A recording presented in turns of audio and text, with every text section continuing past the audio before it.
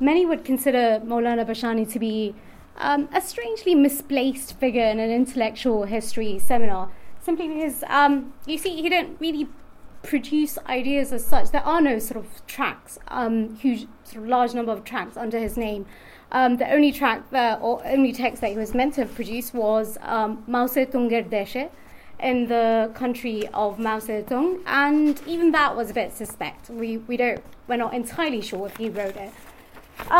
So, yeah, perhaps today's talk is it's going to be a social and political history of Bashani's ideas, but I'll sort of explain why Bashani is important in an intellectual history seminar. I mean, I do think Bashani is one of the people that cuts an all-Pakistan figure in sort of post-1947. There is, I mean, because he carries weight in East and West Pakistan, Bashani is the founder of one of the most successful national parties other than Muslim League. And he's remembered today. He's remembered, and if you go into social media, Twitter, Facebook, you'll see people from Pakistan commenting as much as people from Bangladesh. So, I mean, there's that of him cutting an all-Pakistan figure, of which I think the only equivalence would be Sohrawardi, perhaps. And also the fact that he outlasts most of the sort of figures of his contemporaries, Jinnah, Liaquat Ali, Ayub, Mujib himself. So there is something. I mean, there's a reason why I'm here, and I'll give you a sense of how Bashani produced his idea. This is a 2-minute clip from a week before March the 25th, so Operation Searchlight, and this is a peasant assembly that's taking sort of place in the center of Dhaka. So yeah, let's just play this. If this works. Okay. Yeah.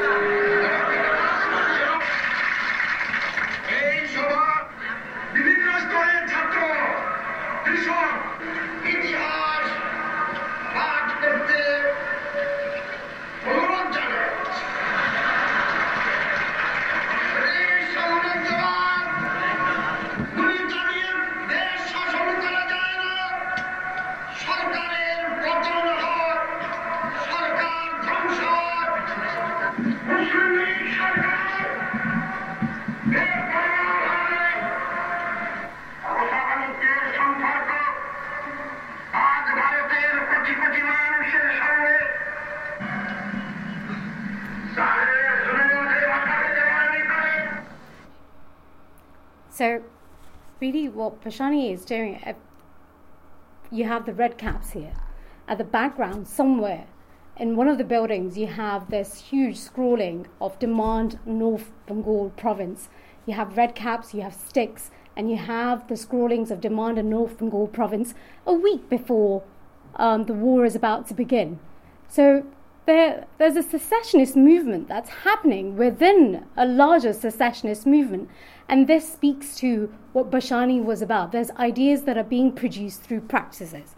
And these are the practices that I will be talking about today. I'll be talking about the 60s. My sort of focus is on the 60s, where Bashani is this declining figure. He's, this story should be really about Mujib. It should be about Mujib and the centrality of the 6-point demand. But no, it's about Bashani. On 6th of December 1968, as the sun disappeared from the Dhaka skies, the 80-odd-years-old Maulana Bashani sat down on the cool marble floor of the recently built Baitul Mukarram, the new central mosque to break his fast. It had been a long day, beginning with a speech at a 30,000-strong assembly organised by his party, the National Awami Party, followed by a procession and encircling of the much-reviled Governor Munim Khan's house, which had led to hostile police confrontations. Comrade Salim, a trade union leader of auto rickshaw workers, and a Bashani Murid interrupted his iftar and asked the Maulana for his support. A nationwide strike was announced for the next day. A worried and taken aback Sara Dindu Dastidar, a NAP and a communist worker in Chittagong, called up Maulana Bashani. His conversation was as follows, quote, "You've called a hartal so suddenly, you did not even leave an opportunity for publicity. How can a hartal work like this?" The Maulana asked me, "Do you understand anything?" I said, "What is there to understand here?" Maulana angrily retorted, "Do you keep khabar, news of what's in people's minds, Bapu? Go on hartal. The hartal will happen." Having said that, without waiting for me to respond, he put the receiver down. The Maulana would be right. Over the next few days, protests rocked the political capital and other major cities and towns. Front page headlines read, "Transport strike in Dhaka, a fray between public and police, and explosion in East Bengal." This signaled the start of the 1968-69 mass uprising against Ayoub's administration in the Eastern Wing. The protests may have begun in the West Wing, but it was the strength and ferocity of mass mobilization and resistance in East Pakistan that sounded the death knell for President Ayoub's rule in March 1969. This was evident in the increasingly desperate tenor that Ayoub's diary took over in the weeks before his resignation, especially over the deterioration of law and order in the Eastern Province. On the 7th of March, Ayoub wrote of marauding gangs of communists and terrorists who, on the instructions of Maulana Bashani, were spreading terror throughout the province. By the 21st of March 1969, a gloomy Ayoub noted that the situation in East Pakistan was very dark.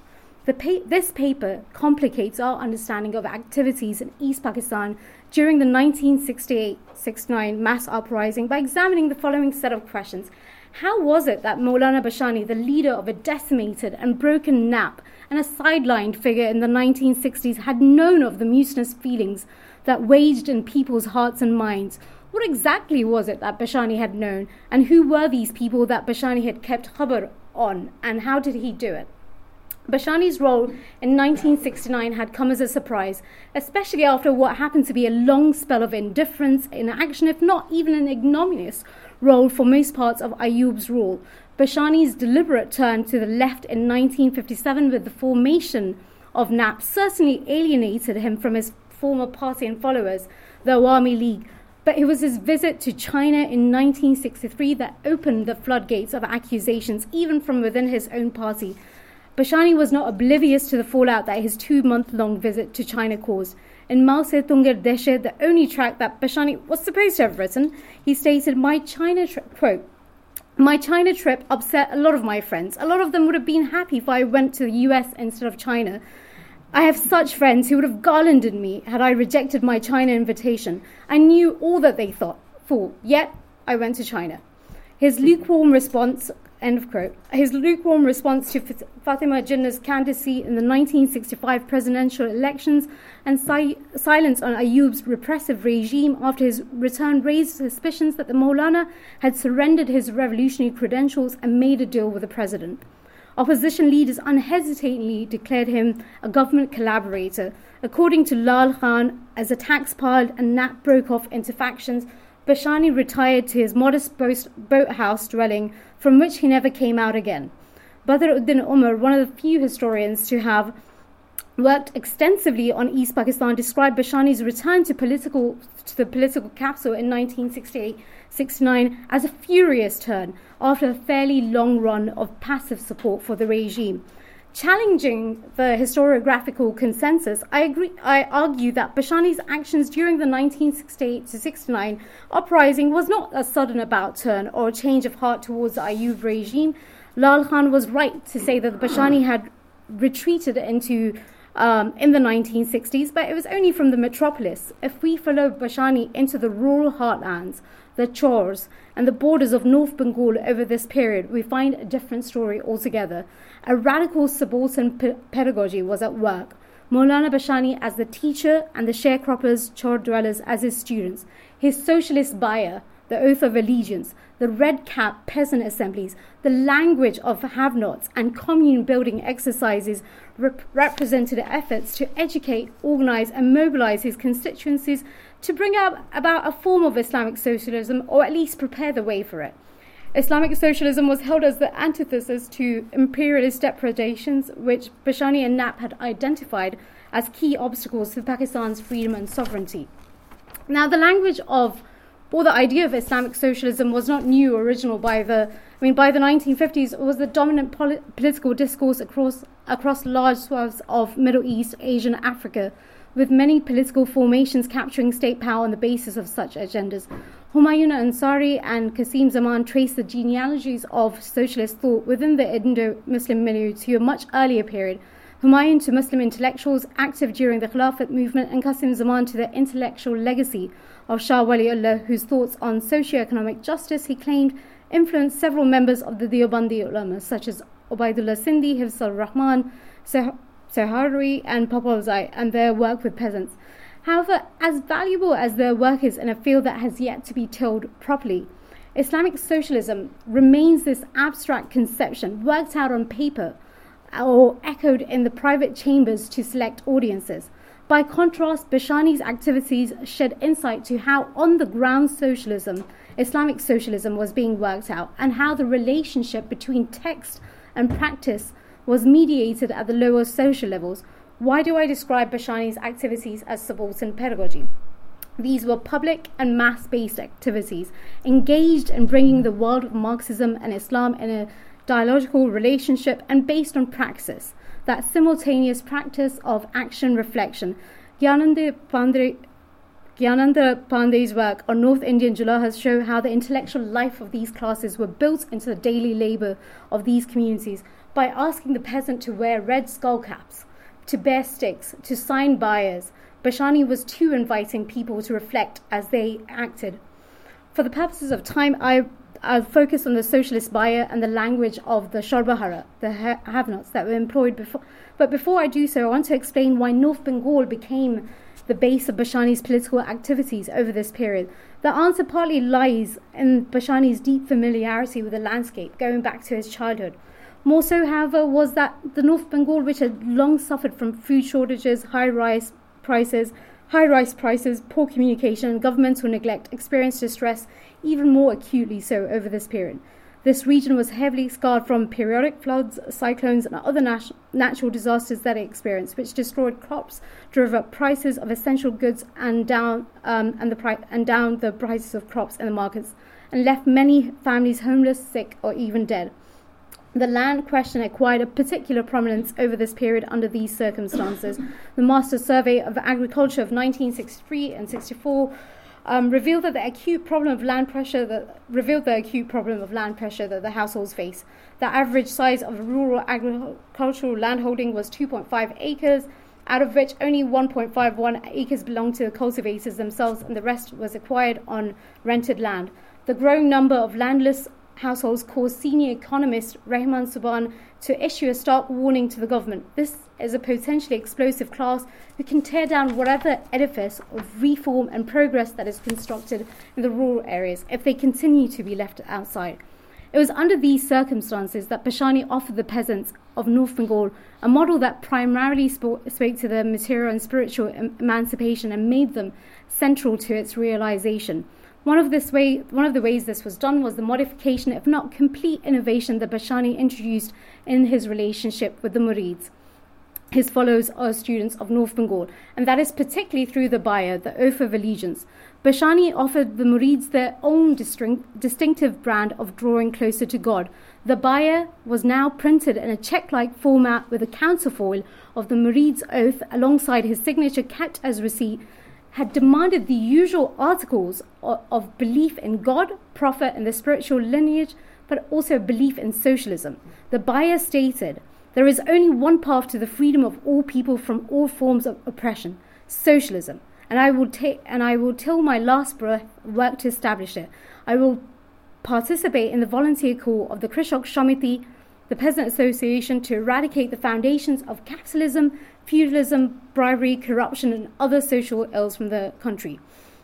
The socialist buyer brought ideas of freedom, social justice, and equality from two different intellectual, social, and political worlds into a conversation with each other. It pruned them of all that was abstract, difficult, and exclusive, and made them efficient and effective outside their political circles. It had made a Marxist out of a Murid and a Murid out of the Marxist. Their common purpose not only made both groups acceptable to each other, but also endowed both with an equal standing and the right to enter into the same spaces and use the language of the other. With the Marxist workers of NAP and Krishak Shamiti more frequently present at religious gatherings and mosques collecting money, the Murid was to find his world equally transformed during this period.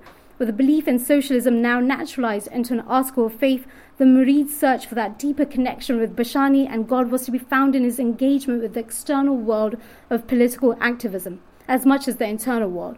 Burhanuddin, a Murid and a peasant cultivator from Tangail, who had dropped out of primary education in the course of performing his spiritual duties, did not only become a firm advocate of anti-imperialism, but was to be arrested over 5 times for his Krishak Shamiti activities. These presents, whether recruited as Murids or by Marxist workers, were to find that their different pledges had an equal bind, both in terms of content and form. It was no coincidence that the buyer had resembled the subscription form of the Krishak Shamiti. The representation of the buyer in this very modern secular form was intended to give it the same weight of authority that other paper transactions had come to acquire in the life of the peasant. The rent receipt from the state or the jotadar, and the loan receipt from the local. The rent receipt from the state or the jotadar, and the loan receipts from the local mahajan. In the same way that the Bashani said that the peasant who paid to become a member of the Krishak Shamiti would remember it for the rest of his life because of its effect on his material existence, the buyer was intended to have a similar association, if not a stronger one. Amongst the few written documents that a peasant was to accumulate in his life, the buyer stood as the remainder of what was needed for a freer and more fulfilling spiritual and material existence. So the second intervention that I'll discuss is Bashani's introduction of new ideas, language, and vocabularies in assemblies and gatherings, intended to impart to the peasant and workers a sense of their own power and dynamism. Bashani introduced his constituents to their new selves over this period. He called them the Shorbahara, the have-nots. Though Shorbahara itself is not a new term and regularly used in the Marxist lexicon to refer to the proletariat class, Bashani opened it to incorporate wider and different histories, futures and icons, both sacred and profane.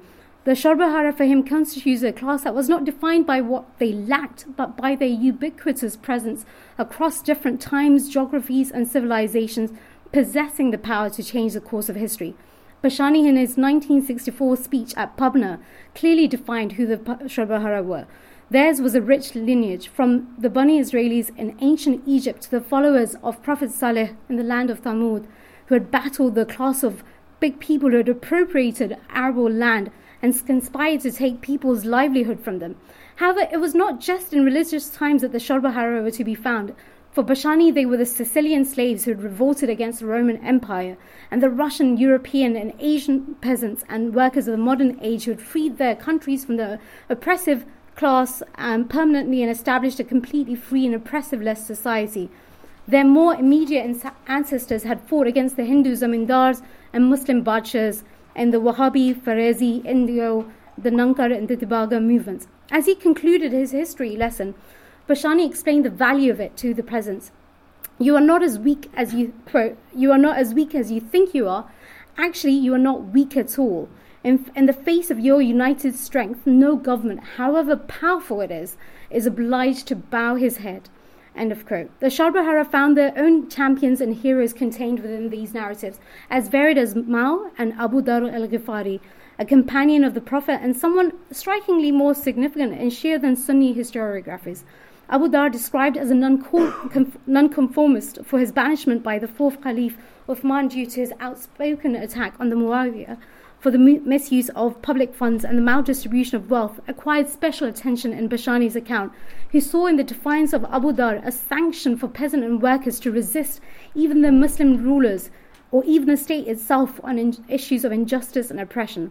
On 30th of November 1967, at the NAP Special Convention in Rangpur, Bashani's emphasis on the role that Sarvahara were to play splintered the already strained party. He said, quote, "I firmly believe that the only group that can provide successful leadership today to our anti-imperialist and democratic leadership is the Sarvahara class. No other class.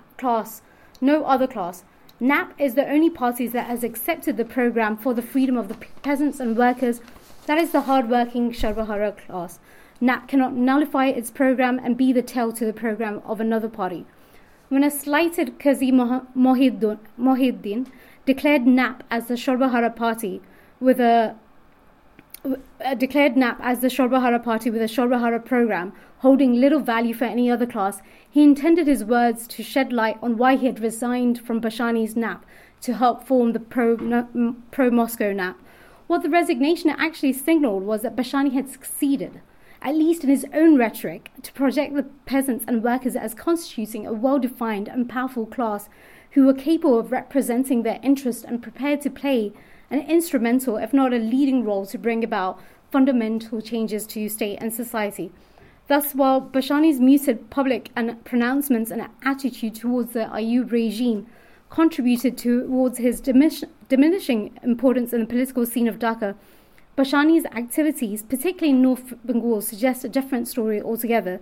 His attempts to create a more powerful, organised and conscious constituencies through the introduction of the radical subaltern pedagogy were less placatory and more defiant in their attitude to the regime. The British certainly seem to think so. The British certainly seem to think that Ayyub had got it wrong when he described the Awami League as extremists in 1967. The High Commissioner wrote, "The true extremists so far in East Pakistan are the National Awami Party. It is NAP which really aims to be the party of protest. The results of his efforts in empowering the rural peasantry of North Bengal would be seen in March 1969. On the 13th of March, the roundtable talks drew to a hasty conclusion only after a couple of days, with an agreement on 2 points: universal adult franchise and federal parliamentary government. Mujib, who had pulled out from the coalition afterwards, pointed to the betrayal of opposition leaders on the issue of provincial autonomy. Hamidul Haq Chaudhry, present at the talks, refuted such a charge. He said Mujib seemed to be more concerned with heading off Bashani from leading the mass upsurge and take the position of becoming the sole power. But Bashani was nowhere in East Pakistan. He was on tour in West Pakistan. Mujib had actually gone